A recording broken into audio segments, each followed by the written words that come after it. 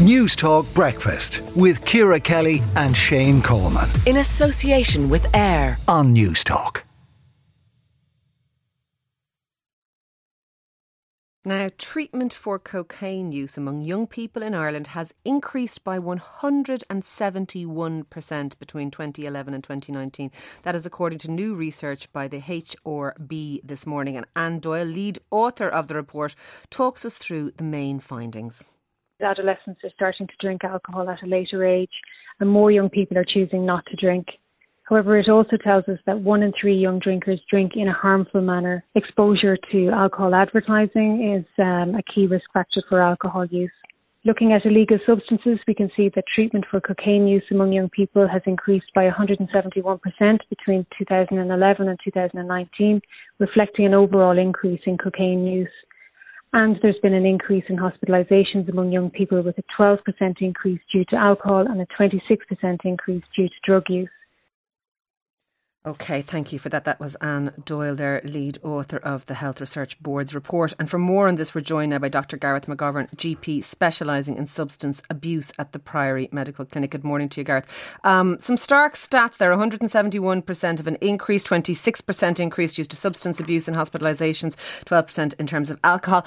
What do you make of it? Is it just that people are using more drugs, or is it a reflection of a totally different pattern of drug and drink use? I think this has been on the increase, Ciara, for very many years, to be honest with you. I mean, we're seeing an awful lot in frontline treatment services, a huge increase in people coming forward for cocaine, treatment for cocaine dependence. Now, sometimes you're not sure whether there's an increase in actual use or more of an increase in awareness about, cocaine and its ill effects, and the fact that there are treatment options out there. But I think there's no doubt that over the last number of years, probably over the last 5 or 6 years, there has been a huge increase in cocaine presenting for treatment, and particularly in young people.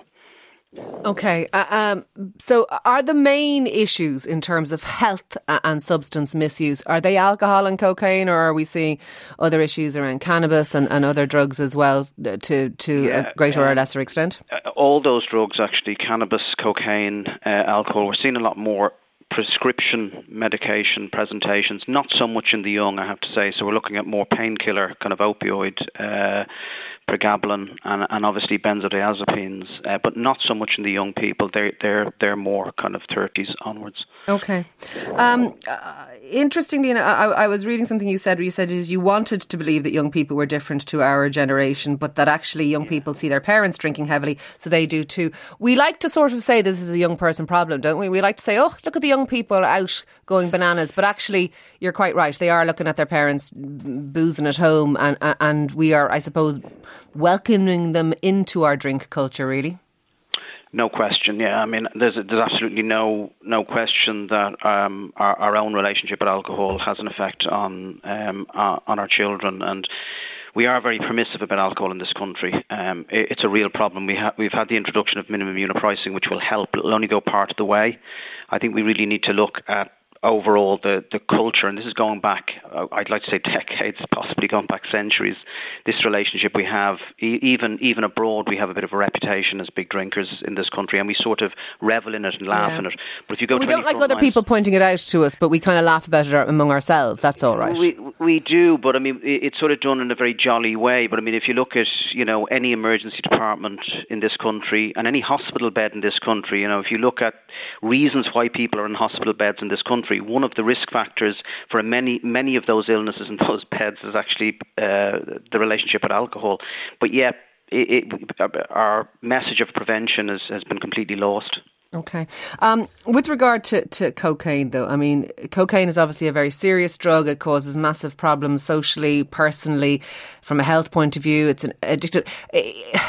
People sometimes talk about Ireland having problems in general with addictions, and are we seeing that reflected in these figures? Is the trajectory of cocaine use in this country only going one way at the moment?